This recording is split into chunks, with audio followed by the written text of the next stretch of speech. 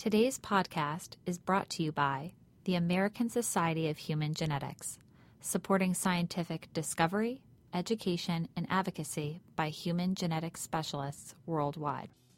From the CQ Roll Call Newsroom in Washington, this is CQ's Eye on Congress Week Ahead podcast, your nonpartisan news source for how Congress and the federal government shape the real world. Someday soon, Bernie Sanders will drop out of the presidential race and return to the Senate.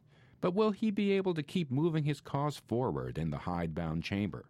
Transgender rights and bathroom access have so flustered Republican leaders that they've abandoned the tradition of open debate on spending bills.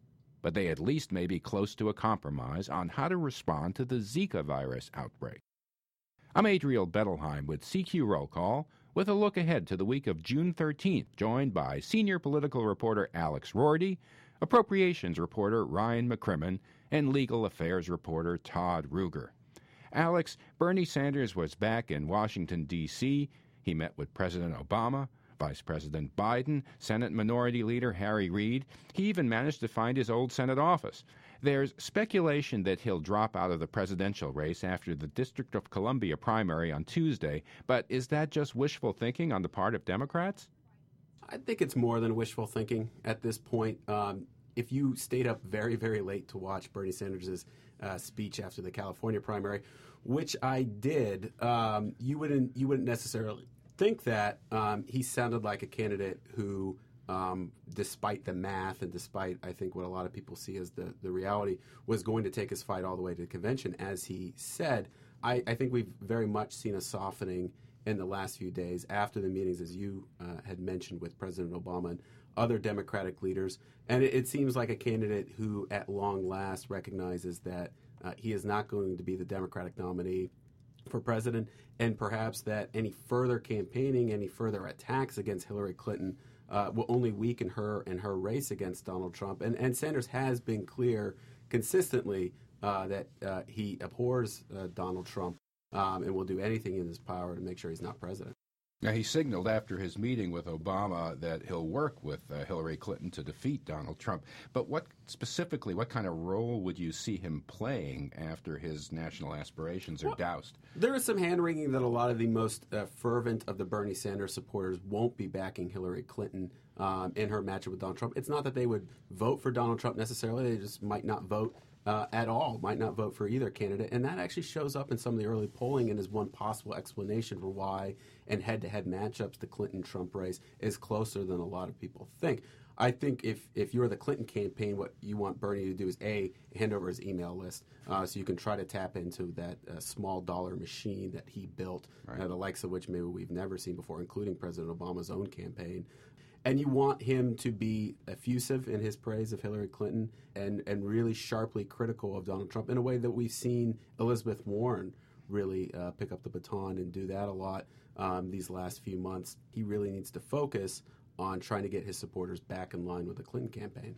Having followed him in the House and the Senate, I don't see him exactly towing a party line when he comes back to Congress, whether he gets an A-level committee assignment or whether he just hangs around the edges being a scold and criticizing whoever the president is on fiscal policies. You see him trying to pull everything to the left in that way? I do. I mean, and I think that's a lot of the reasoning behind continuing his campaign as long as he has, is he is trying to pull the party left. He's trying to get the party to adopt more of his agenda, and why he's going to continue this fight, at least in all likelihood, with the Platform Committee at the Democratic National Convention in Philadelphia. Look, Bernie Sanders has gone from a backbencher that almost nobody knew about to a rock star in the Democratic Party. And whether or not he has real legislative clout, he's going to have a lot of clout with the progressive movement in this country as a leader. Anything he says next Congress is going to be a very, very big deal, regardless of who the president is. And it should be pointed out, he's up for re-election in 2018 when he'll turn 77. And you wonder if he'll join the list of senators who mounted presidential bids and then found long, satisfying lives in the Capitol. We'll have to see. Ryan, 4 months after President Obama requested funding to address the Zika virus outbreak, the Senate has actually voted to go to conference with the House, but the chambers have major differences to bridge, and they don't have a lot of time before the 4th of July recess. That's right. Yeah, you have to imagine that they have to get this done before they leave for the long August recess, which really begins July 15th. Members on both sides have said they want to finish by the end of June. It's taken them 4 months so far, and in the meanwhile, Senate leaders and House leaders have been talking, behind the scenes. So just because the formal conference just started, that doesn't mean they haven't been looking for ways to bridge, as you said, major differences between the House and Senate version. The House passed $622 million to combat Zika, whereas the Senate version was, I believe, $1.1 billion. And the big difference is going to come down to offsets. The House has insisted that any new spending should be paid for with other cuts elsewhere in the budget. The Senate version did not have any offsets. So that's going to be the big sticking point, and we'll see how quickly they can get this done. But if they don't get something done before the end of the month, Democrats are going to continue to hit Republicans for the long delays. And there's the specter of the weather heating up, a mosquito-borne virus, the threat, and, there are caseloads that are growing by the day. Right. The idea was to get this done before the warm weather when the mosquito populations begin to spread. It's already a little bit late for that, so, the urgency continues to rise every week. Now, separately, the House tried to smooth out its so far very bumpy process for enacting spending bills to keep the government running, with Speaker Paul Ryan clamping down on so-called poison pill amendments, those deal breakers that kept throwing the chamber into chaos. You found that this was quite a break from how Republicans did business in the past, that the GOP has until now been quite committed to open debate and welcoming amendments from both sides, right? Yeah, appropriations bills are typically taken up under open rule, which means that members are mostly free to offer as many amendments as they want to. That was problematic this year. The most recent spending bill on the House floor, the energy water bill, was sunk because of so many amendments that were tagged onto it that really just offended members on both sides. So in order to keep the process going, Speaker Paul Ryan is trying to narrow the number of amendments and sort of weed out these poison pill contentious amendments that could turn off members from supporting the final bill. The question is whether doing so will anger members who now won't have as much say, as much of an opportunity to have their input in these appropriations bills. So that could also jeopardize support for the final bill. Are these structured rules really going to speed things up, do you think? It's unclear if they'll speed things up. Theoretically, they do cut down on the number of amendments, but really the idea is just to keep out these divisive amendments, which are the ones that have been problematic so far. Right, and Ryan could find some dissent from some of the hardline conservatives in his caucus who want to air out some of these disputes, no doubt, before they go home. Certainly, when Paul Ryan became the Speaker, he made a big deal about letting members have their say into these bills, so this is a pretty marked reversal from those initial promises. Now, Todd Ruger, the next spending bill up in the Senate is Commerce, Justice, Science. This package always seems to be a crucible for hot-button social issues. Transgender rights will loom large thanks to the Justice Department's fight with North Carolina over a law dictating bathroom access.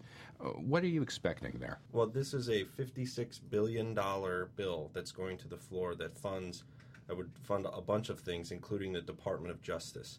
Usually there's a lot of controversial issues with what the Department of Justice is doing. The Appropriations Committee, though, Democrats said, this is free of poison pill riders that would invite presidential veto. However, once it gets to the floor, there's an amendment process that anybody can bring that could potentially be controversial.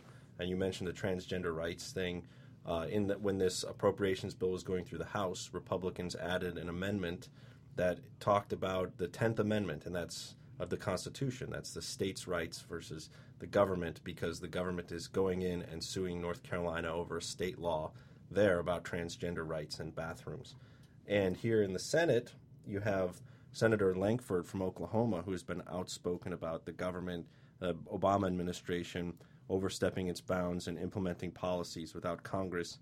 And he has been critical of the transgender guidance that the DOJ and the Department of Education issued earlier this year about transgender students using the bathroom of their choice. And he was supposed to hold a hearing on that, but he postponed it, and now he could be using this bill to do that. But we don't have all the amendments in yet because it's going to the floor next week. kind of a states' rights, federal overreach kind of framing of the debate. Correct, and basically saying that the government is overstepping their bounds, and we can put a stop to it by saying you can't spend money to do that. Now, the CJS bill could also take up gun control. Are you expecting Republicans to go there in an election year, and if so, what's in play?